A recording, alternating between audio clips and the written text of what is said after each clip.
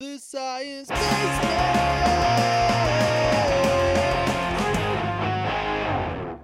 Hello! Welcome to the Science Basement podcast. Yes, and Stephanie, are you excited for today's topic? I am super excited because it is a very special guest and a very special topic. And it's Christmas season, so there's too many good things. Yes, everything is nice. And it's the first time that we are broadening our topics in science and we are going to social sciences. Yes. So this week our guest is Anastasia Diatlova, who is a PhD researcher in sociology at the Faculty of Social Sciences of the University of Helsinki. And her research focuses on the daily experience of life and work of Russian-speaking sex workers in Finland. Welcome, Anastasia. Thank you. Very excited to be here. Never done a podcast before. Nervous. No, it's gonna be fine. It's gonna be fine. Yeah, so we're really excited because, like Erica said, it's our first time with a social scientist. So in really simple words, what does your research entail? Well, in my research, I look into how Russian-speaking women in Finland who do sex work organize their daily life and work. And in order to do that, I have conducted interviews with women who do this work. And I also did some participant observation in several clubs when this kind of work is done, and in an NGO that helps women who work in the field of commercial sex. Maybe one good point to start with would be if you can explain what's the legislation in Finland with respect to this topic. Right, yes, of course. So sex work as such is not illegal. And Finnish legislation mostly focuses on what they define as prostitution, which is exchange of money or other goods for a sexual act or equivalent. And none of this is illegal, but most of the things surrounding sex work are. So, for instance, it's perfectly legal to get money for sex. But it is illegal to advertise, it is illegal to sell sex in public, it is illegal to live off earnings of sex work. You're not allowed to rent an apartment, for instance, or any kind of space for the purpose of selling sex. And more recent legislation that has passed, you're not allowed to buy sex from somebody who is a victim of pimping or trafficking. But this legislation has been a bit of a problem because it's not really clear how to define it in the court of law and how to prosecute people. Did they know? Did they not know? It seems to kind of inquire into intent, which is quite hard. So was it that before this new legislation came, if you had to prove that the person who was paying for the sex of a victim of trafficking or pimping was completely aware of that situation if you wanted to prosecute the buyer. But now he doesn't even have to be sure. So is that what the problem of this new legislation, that it makes it so unclear that it's harder to find or identify traffickers? Well, I'm not really a legal scholar, so I can't say exactly, but it would seem that the law as it stands now, it suggests that it doesn't matter if a person who buys sex, whether they knew that this person was trafficked or pimped or not, that they're guilty just because they bought sex from somebody who was pimped or trafficked. But this was part of a attempt to change legislation in a broader way, because in Sweden, for instance, they have made all purchase of sex entirely illegal. So instead of prosecuting the sex worker, it is the client who's being supposedly prosecuted for buying sex. Okay. But in Finland, such a sweeping law did not pass, so they made sort of a mini version of that. So you, as a client, would only be prosecuted if you're buying sex from somebody who's pimped or trafficked. Okay, what I'm trying to ask is like how with drugs, when you prohibit something, how is that any better at? Well, that's the problem, that one of the drawbacks of such a law is that it really doesn't seem to do much. Unfortunately, the studies in Sweden are a little bit confusing in terms of outcomes of the law. Some research has been done on it, but it's not clear exactly what kind of impact it has. Some researchers have claimed that this new law has had a very big effect on street work, that street work has almost disappeared in Sweden. But at the same time, it's the age of the internet. Street work has been declining for the past 10 years everywhere because most people find it much easier to advertise online and safer too. But then on the other hand, other research that's coming from Sweden seems to suggest that for sex workers, things have become more dangerous, and they find it harder to find sort of socially acceptable clients, because if men are afraid to buy sex, or if women are afraid to buy sex, then sort of the more law-abiding citizens will not buy sex. Sure. But those who are maybe don't care, or more dangerous individuals, they will continue buying sex. But your work specifically is looking at Russian-speaking citizens, and it's very interesting to look at the work. They're not all citizens, just Russian-speaking workers. Yeah.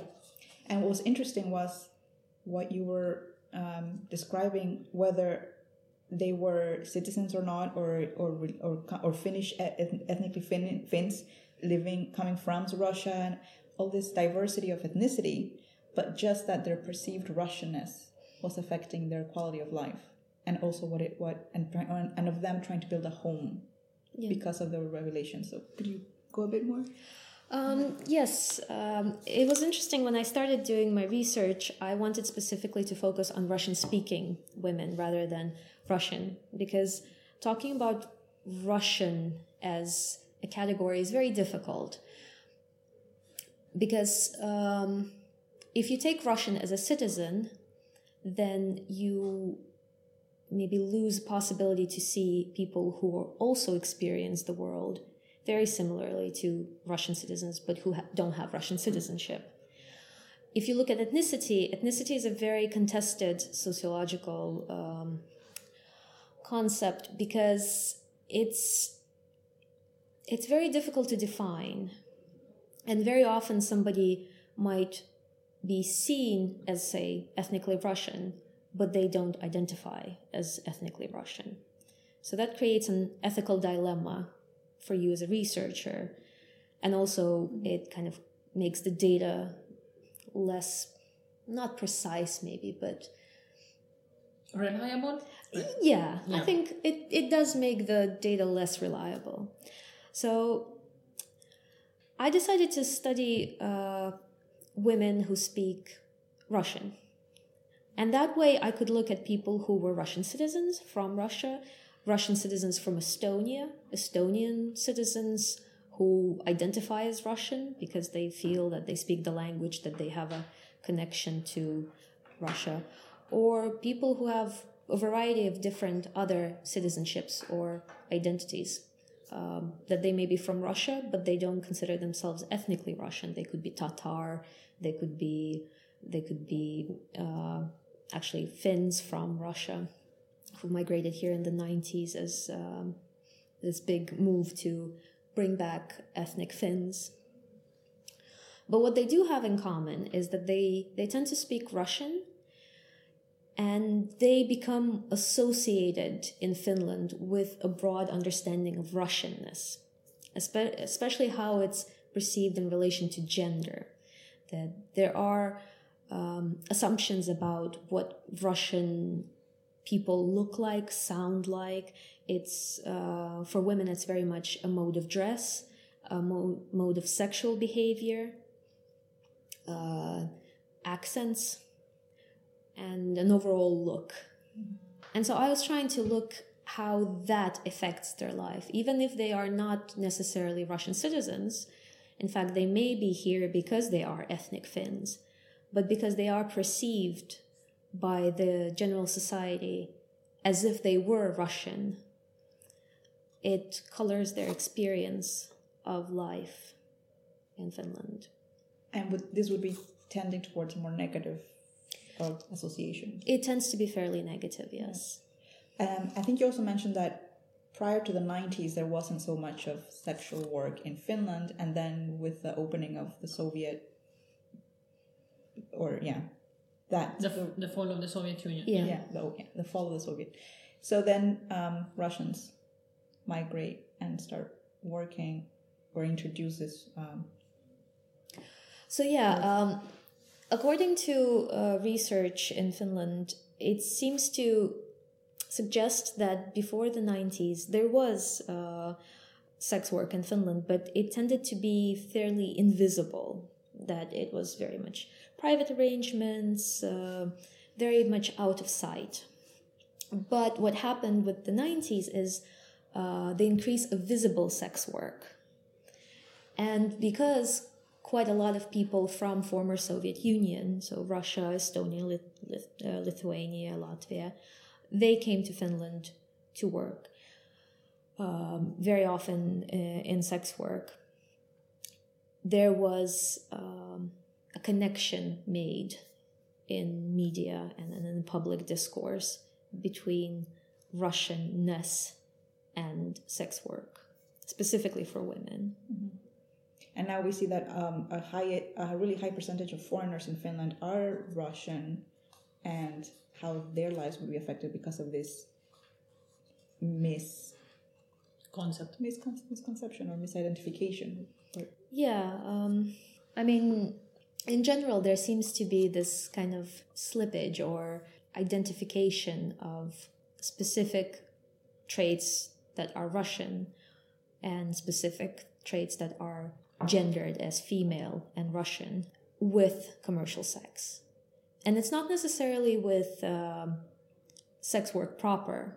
There's also association with marriage, but marriage that's not for love but for money kind of thing. So kind of there's this almost like spectrum of a gold digging foreign bride to a sex worker. Okay. And then you talk a lot about homeness, or this creation of a home, or the peril of not being able to create a home because of you mentioned you can't rent a room if you're going to use it for selling sex. Yeah. Can you go a bit more into that? Sure. So one of the things that I noticed when I was interviewing the women that I spoke to, they talked a lot about owning a home back home in their home country, whether that was Russia for them or for some it was Germany or somewhere else in Europe. And for them, that was a very big part of feeling at home, that they can have ownership, legal ownership of a space. And I thought that was a very interesting aspect of how, for many of them, coming to Finland and working as sex workers, they were able to earn enough money to buy private property in their home countries. But in Finland, they constantly had issues with renting an apartment, and they couldn't necessarily buy an apartment either because it was prohibitively expensive, or because they weren't citizens, or because their income was not it wasn't really going through a bank.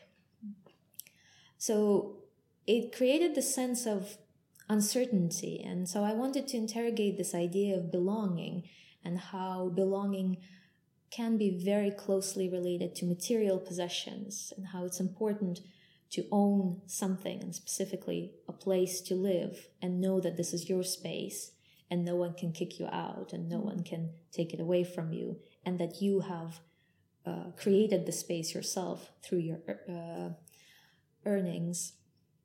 And to me, that was an interesting aspect of their lives, that on the one hand, sex work allowed them to create this place of belonging in their home country because it gave them the money to buy these flats.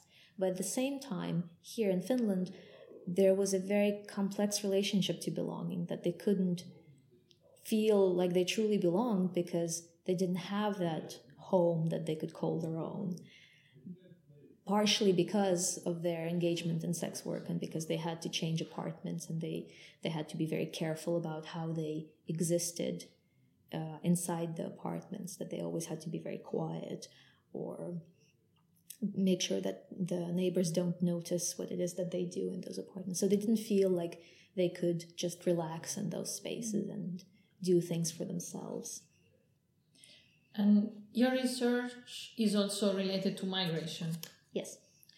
Do you see any difference between, because, okay, we know that in the EU we don't have borders.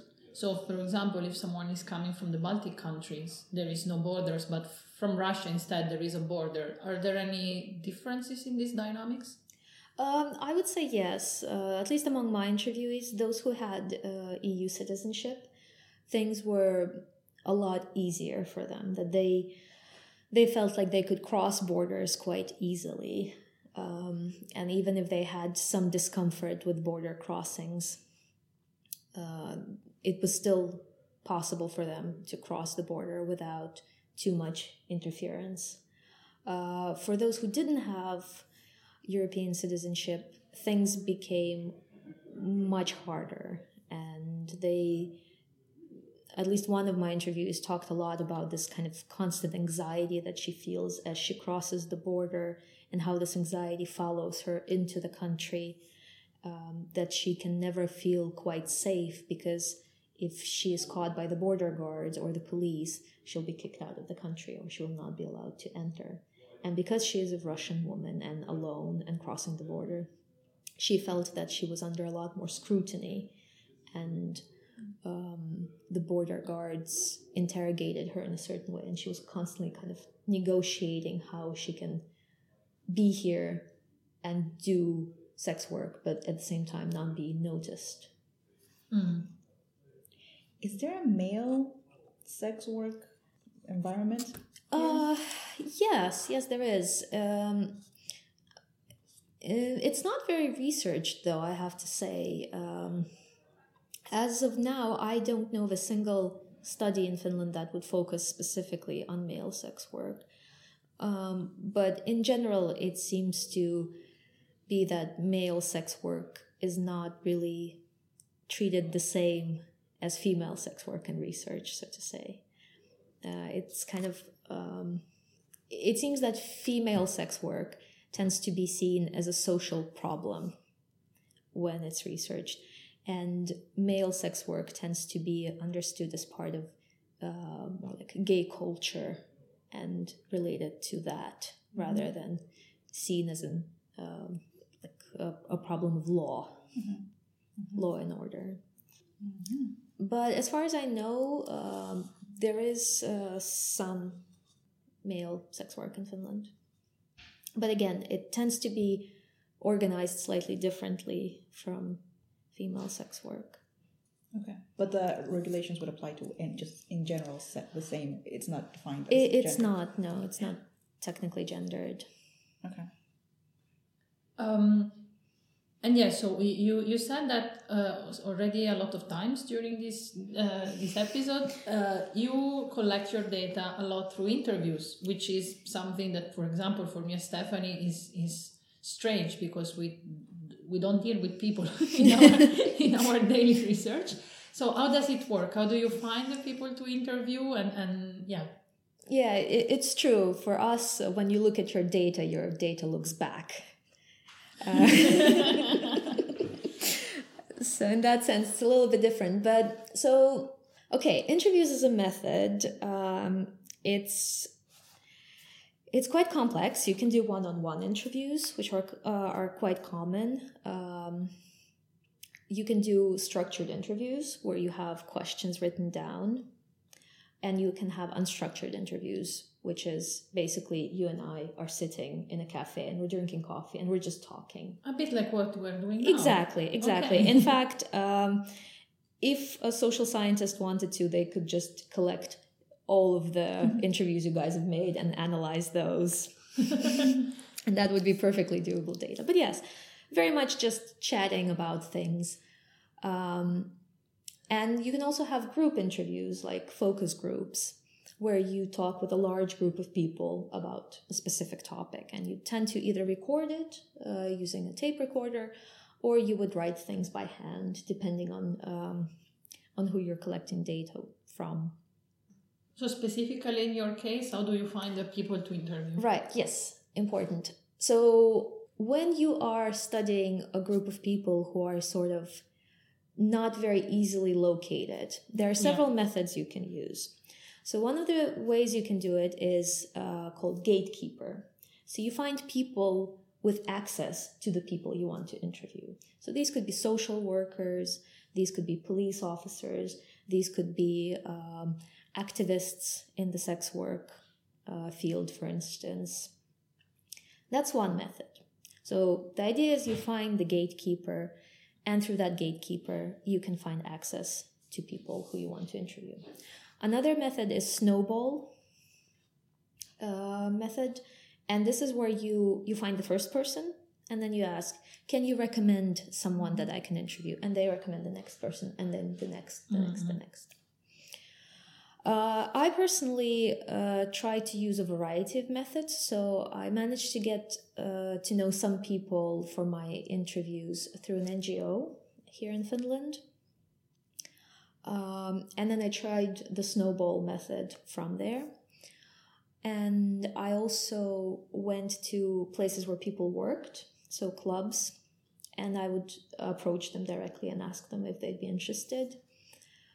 And because some of them already knew me from the NGO, I was a bit more accepted. And I also tried phoning people, but that wasn't a very successful method, and it's a little bit ethically unsound, so I decided not to do that in the end. But yes, sort of a mixture of gatekeeper and snowball method is how you find the people. And since your topic is a kind of sensitive topic, does it happen that people just don't want to talk about it? Yep. That's very common. You can approach somebody and tell them about your research, what you're trying to do, and they can say like, no, I'm not interested. And at that point, you just have to turn away and walk away. And it kind of is part of the ethical procedures in our work. I think social sciences in that way are a little bit more like medicine, that you have to be very careful and design a very sound ethical procedure of how you approach people, how you interview people, what you ask, what you don't ask. One kind of method scholar recommends using what they call microethics, which is not just about informed consent and voluntary participation, but also when you're interviewing somebody or you're in the field with somebody, you have to be very attentive to every single little cue that they give you. You watch their faces, you watch how they speak, and if you feel like they're hesitant, you don't press them. And yes, of course, in social science, there is this approach that you have to have informed consent. So your interview participant has to know what it is that they're participating in, and they have to consent to it while understanding the consequences of this research. Anonymity, that you have to make sure that they cannot be identified once you publish your data. And voluntary participation, which means that they cannot be pressed. This is why there's sometimes considerations about something like using gatekeepers. You have to think about, well, does the gatekeeper have undue influence on this person? Did this person have a possibility to say no to this interview? And you have to consider whether you want to proceed with such an interview or not, and probably you shouldn't if you feel like the person would not have been able to say no. For example, if a policeman asks for cooperation. Yes, exactly. So I didn't use any police as gatekeepers in my research because I felt like that would be unethical. I used a help of NGO, but at the same time, they just kind of gave me possibility of speaking to some people who were initially interested in my research, rather than introducing me and saying like, this is Anastasia, she's a researcher, go talk to her in a room for 30 minutes. So I try to avoid that. And how does your presence affect what they say? Does it make it any easier that you're a Russian speaker as well? Well, initially I thought that it was going to help. I was under the false misapprehension that being a Russian speaker and they being Russian speakers, that it will immediately create rapport. But surprisingly to me, and this was an interesting finding, it actually made it harder in some ways. It was really difficult to gain trust. They couldn't quite understand who I was and who I was working for, because I was Russian, but then I claimed to be from a Finnish university. I didn't speak any Finnish, but I spoke English. And so for many of them, they were a little bit uncertain whether they could trust me, because I am Russian. They weren't sure, like, is this going to go back to the Russian community here? Is this information going to end up with the Russian government? So there was a lot of mistrust towards me, which I feel a Finnish researcher would not necessarily face, because a Finnish researcher is quite a simple person and they could easily kind of place a Finnish person somewhere. Yeah. And I was a bit of a enigma to them. So I had to work quite hard to kind of show them that I'm on the level and that I am who I say I am. How do you separate the story of the story of their lives? Isn't that like a One Direction song? Delete that. How do you separate getting a glimpse of their lives and what they're trying to paint for you? Oh yeah, that's an interesting question, because it's not necessarily possible to separate, and then in social sciences it's not always really, it's neither possible nor necessary, because the idea is that people tend to have a different way of speaking to different people in their lives. And so you can never be quite sure if what they're telling you is quote-unquote objectively true. But they do draw on discourses, and they do draw on certain narratives, and you can see patterns in how people speak. And then from these narratives and patterns, you can build an overall picture of what it is that you're seeing in the field. But of course, people will tell you something different to what they will tell to a social worker, but also something very different to what they will tell to their parents or children or loved ones. So I guess it's more about kind of being aware that this is a very particular kind of situation, and that you can't assume that what is happening here in the moment is true universally, if that makes any sense. Yeah. And with your research, what is your aim? What are you trying to show? You're stealing all my questions today. Go ahead, say it. No, it's fine. Now you've asked it. Well, I think I wanted originally, at least when I started doing this research, my goal was very much to demystify commercial sex in Finland, specifically as it comes to Russian speakers. That I wanted to show the very banal, everyday experiences of the women who do it, and kind of show just how everyday their experiences are. And by showing that, to show how the overall structures of Finnish society affect their everyday life. How the fact that they're being perceived as Russian, for instance, affects them in their everyday life. And how they deal with the police or with the social workers or with the health system in Finland. That it's both very ordinary, but also how the overall social influences and social structures affect and structure their everyday life. Could your research be used for this legislation to amend it, for example?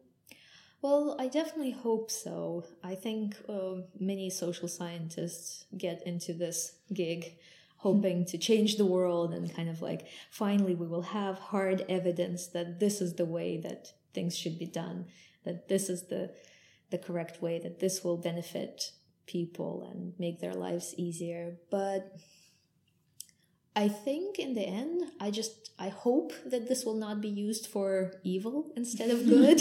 Yeah. But I guess that's true for everyone, that we all hope that whatever we find is not going to destroy the world. But I do hope that maybe by showing the everyday life of the women I've interviewed, it would influence legislation, but also the public debate about commercial sex in Finland, and maybe move it away from this sensational images of trafficking, etc., and maybe force the media and the politicians and just people in general to think a little bit more carefully about what structures life of somebody who's a migrant and who does sex work in Finland. Well, at least I can see, for one thing, about this Russianness, if it extends outside Russian workers, that you don't want to be just negatively labeled because of this Russianness in general anyway, so that legislations that would favor, if you're seeking a job, that your name is not included, for example, that Yes. would be, for example, a positive consequence of research like yours. And the other one is, at least, maybe I'm missing something, but the idea of having or allowing sexual work and regulating it so that it is safe for everyone involved makes to me more sense than prohibiting it. But maybe I don't know, I'm missing something that Sweden has. Well, I would definitely want to see a world in which all legislation that pertains to sex work would be based on recommendations made by sex workers themselves and advocacy groups comprised of sex workers. I think that would definitely be an important step forward if we legislate based on what people themselves who do this work, what they think would be best for them. Yeah, that's true. That's a very positive note. Yeah. So on this positive note, we can go to part 2 of our episode. Stephanie, Category. yes, Stephanie, tell us about category. So our category game, where we have 5 categories and we have 2 minutes to find a word for each one using a random generated letter. And our first category is data collection methods. So hopefully we'll discuss a little bit between the difference in social and natural sciences. The second category is Russianness, because we just had to include this word. The third is getting a life while getting a PhD, because we're all, PhD students, and we do have a life kind of outside it. We do kind of have a life, yeah, sure. 4 is bad questions to ask in a research interview. So hopefully we can be a bit funny there, but not politically incorrect. And number 5 is ways to construct your home abroad. And this is quite nice because we're all foreigners. Yeah, it's true. Okay, so if yeah, so Anastasia, if you click on the ball in there, it will generate a random letter. P. Okay, that's excellent. Okay. So let's put the timer. Okay, 3, 2, 1. I did a disaster with the phone. Go. Okay, participant observation. Awesome. Participant observation. Okay.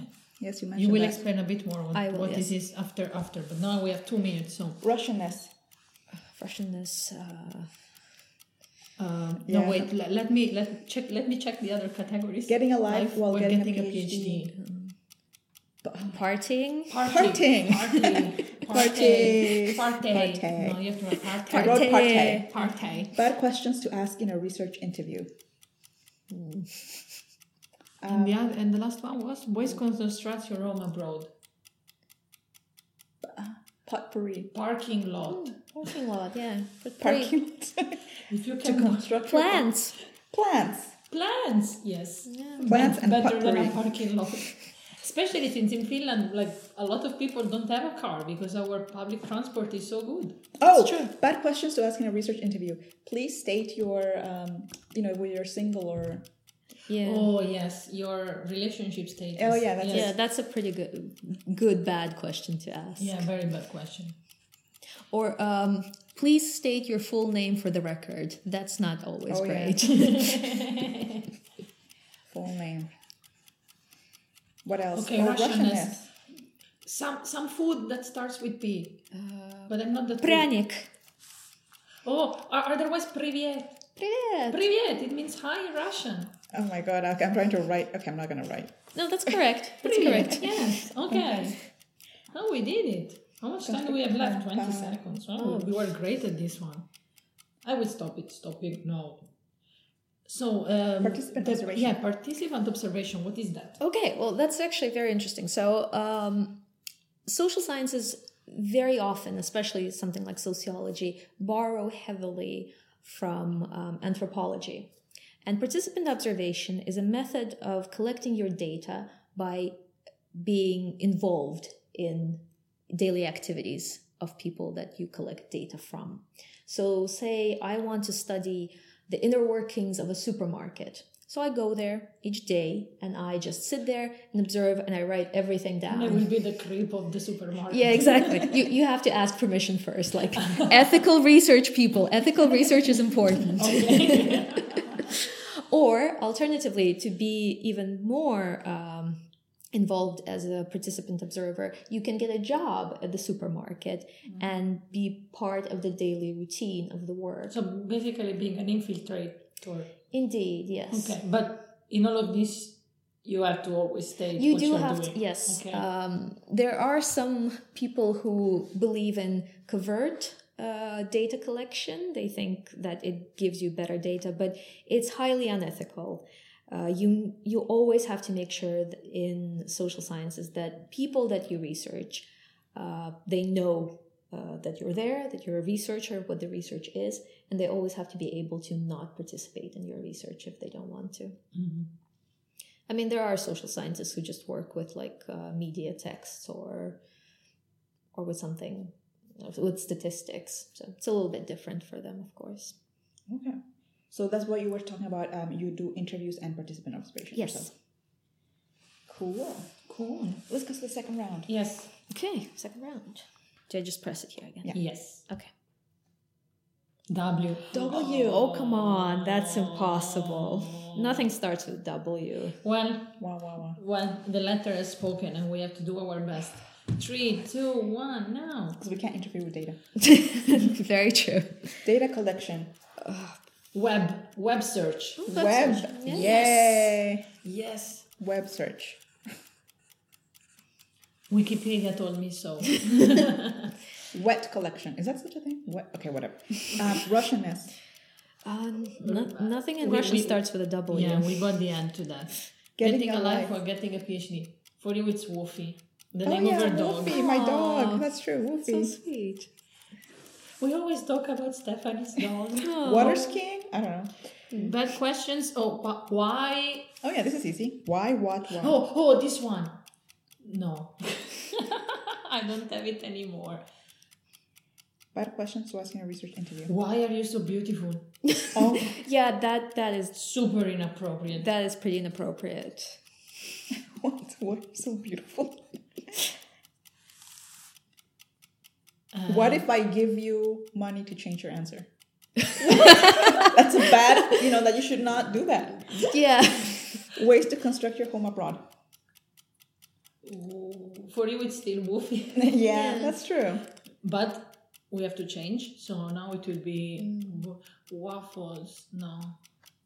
No, that's to construct your home in Belgium, not abroad in general. Everybody loves waffles. That's true. But they are from Belgium. And they're warm and comforting. Warm place. Yeah, warmth. Oh, warmth. That's it. I think Warmth. especially in Finland, it's very important to have warmth. Yes. Okay, so now we only miss the Russianness. Okay, that's gonna be hard. Russianness and maybe some other data collection. Oh, we have web search. Okay. Web search, it's perfect. Wikipedia told me so. Wikipedia. Well, that's not really data collection method. Unless you're trying to analyze Wikipedia, then you can look at Wikipedia's texts. Yeah, as a collective knowledge gathering. We didn't find the Russianness. Okay, but it was sort of okay. Hey, we did super well for being a W. That's true. It's true. No, wait. I mean, Stephanie, why were you skeptical about web search? I mean, it depends on what you are doing, but No, yeah, especially, for example, and correct me if I'm wrong, Anastasia. There are a lot of researchers, social research. I know something about social science. A lot of social researchers are done about the YouTube comment sections. Oh. And for that, you do the web search for collecting data. That's true. Correct me if I'm wrong. That is correct. There's a lot of online research these days. Actually, I do that too. When there's like a tweet or a blog post about climate change, and then look at the comments. So you skip the trolls part, but then you go into the questions that are, the ones that are really saying, but how are you sure because of this? And then at least it helps me to think of, to research what people are asking, because then it'll be most likely that they'll ask me some other time and then have a good answer for them. That is a very good point. But let's go into third. Okay, third round. R. It was going towards Q, and I was very, Yes. very scared, but unfortunately it's R. Now I think we can do well with R. 3, 2, 1, go. Data collection, research. Research. How do you collect your data? I do research. Yes, I do research my data. Radar. I don't know. Let's go to Radar. that after. I feel like I'm really not good with quizzes. Russianness. With Russia. Russia. R. Oh, Russia. What? Russia starts with R. Russia starts with R. The Russian letters tea? were... What? Russian tea? Tea. Russian tea. Tea is important. Yeah, and I think that only British and Russian people put milk in their tea. I don't know What a that. disgrace. I have to say, I don't know a lot of Russians who put milk in their tea. There are some. I Oh, will okay, not make any claims about. I know a lot of them, okay. But also like Okay, so Nepal. there's hope. Not all Russians Yeah, put milk Nepal. in the tea. Think Really? Yeah, we Oh, I would put didn't know half that. water, half milk, Oh, and I then the didn't know. spices. Oh, so good. It's really good. I really dislike milk in tea. That's fair. Getting a life while getting a PhD with R. Research breaks. You have to take breaks from research. Bad questions. Bad questions. And then ways to construct your home. Roomba. Roomba. Ways Yeah. to construct your home? Yeah, it cleans your house. Oh, the little The machine. machine thing. It's called Roomba, right? Or like room. Room, yeah. It's important to have rooms. Room decoration. Room decor. Yeah, room Room decor. decor. That's a Yeah, good that's one. very Yeah. nice. Oh, decor. That's a nice word. Room decor. Decor. Bad questions. Oh.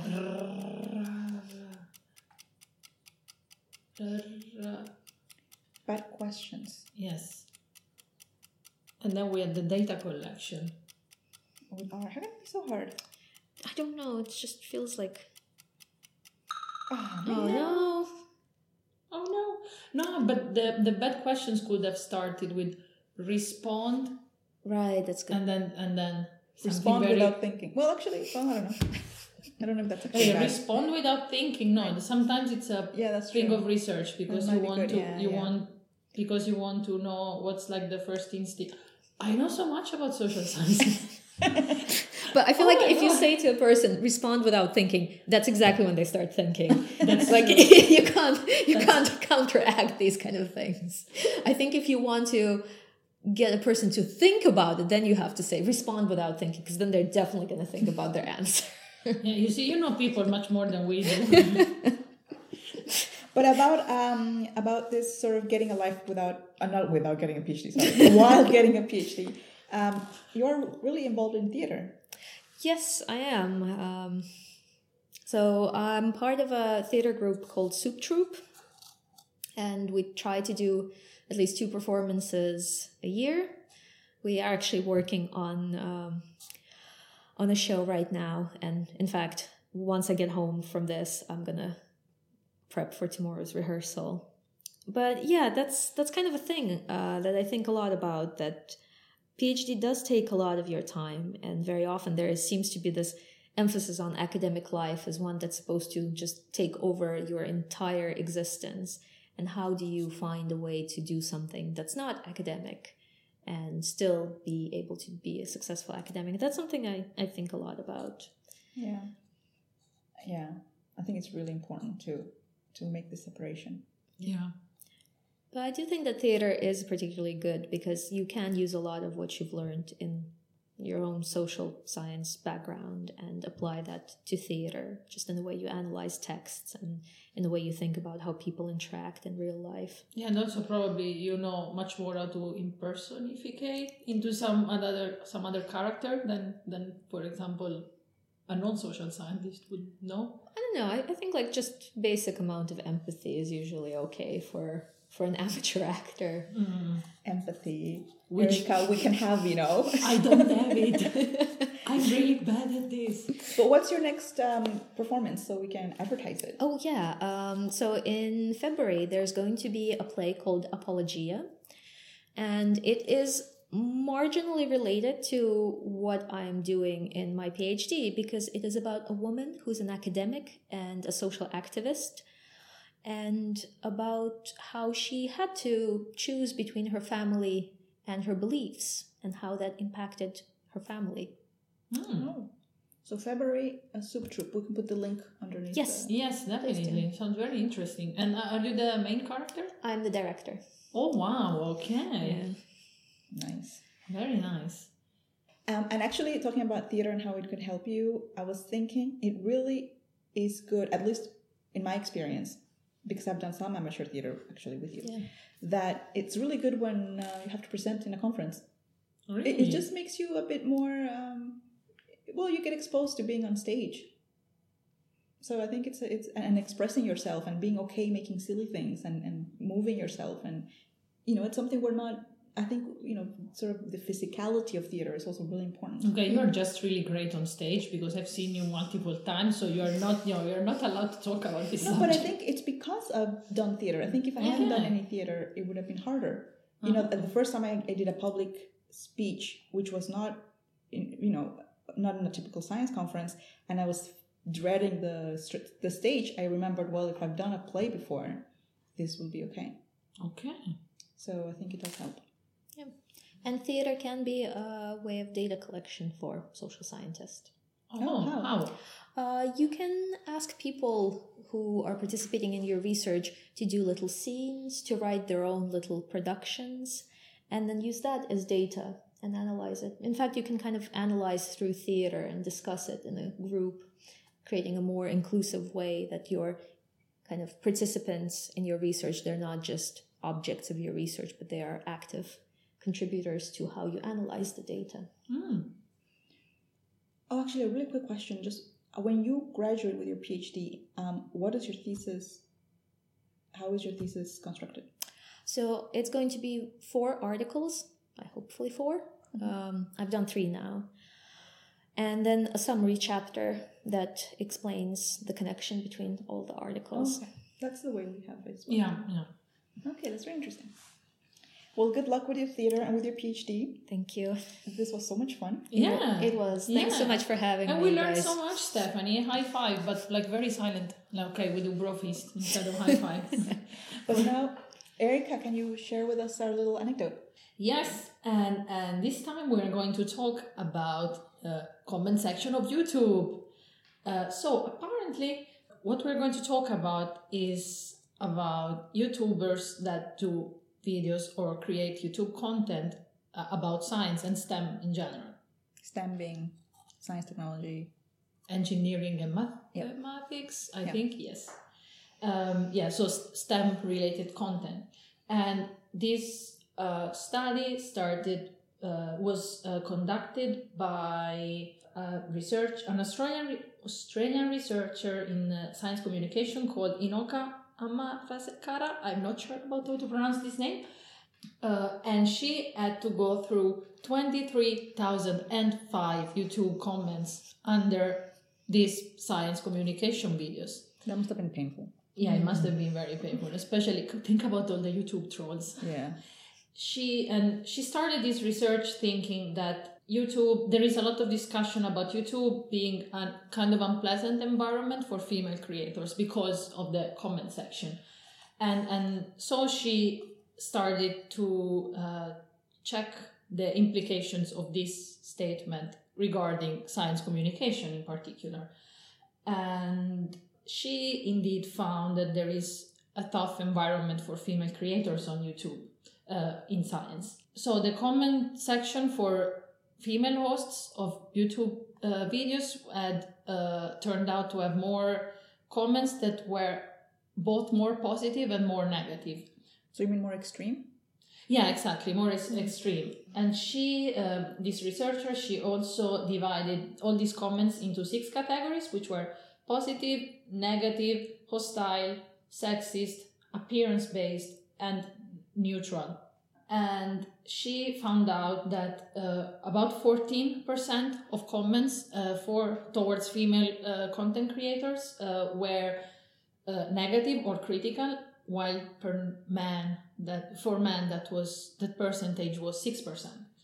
And also the comments about appearance, so the sexual or sexist comments, were 4.5% for female compared to 1.4% for male.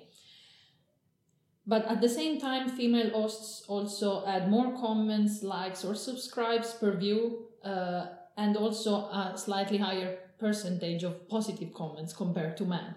So it's a kind of a weird dynamics, but it indeed turned out that being a female content creator on YouTube is much harder than being a man.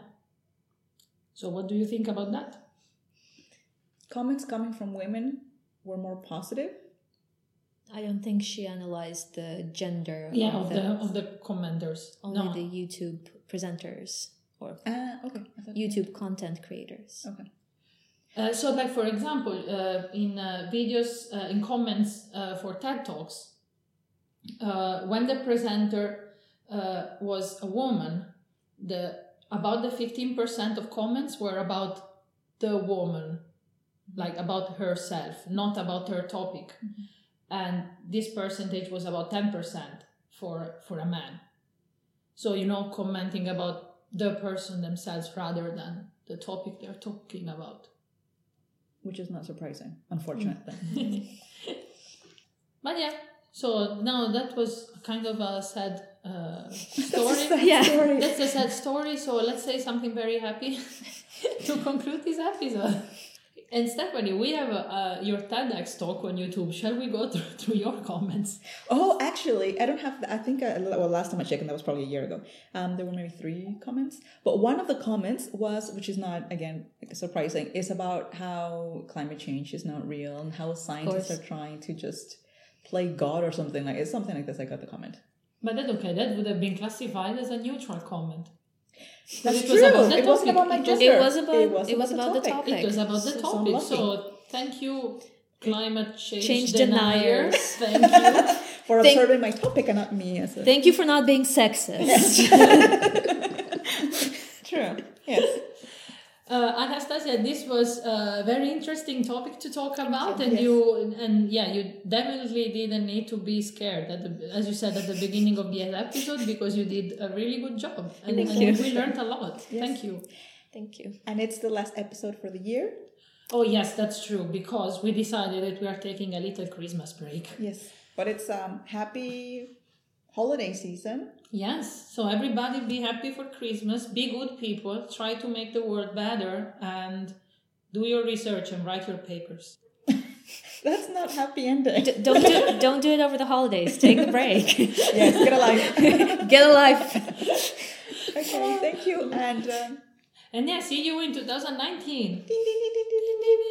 Oh, and I forgot. If you want to read more about Anastasia's topic of research, she wrote a very interesting public science version of an actual article that you got submitted and probably published already. Yes. So we will link that in the description box. Yes. Okay. Now for realsies, bye. Oh, and make a... And on the top, on following the topic of today and holiday season, make a warm home for everyone. Wow. I wish a warm home for everyone. Wow. Much love. Heart. Hearts. The science basement.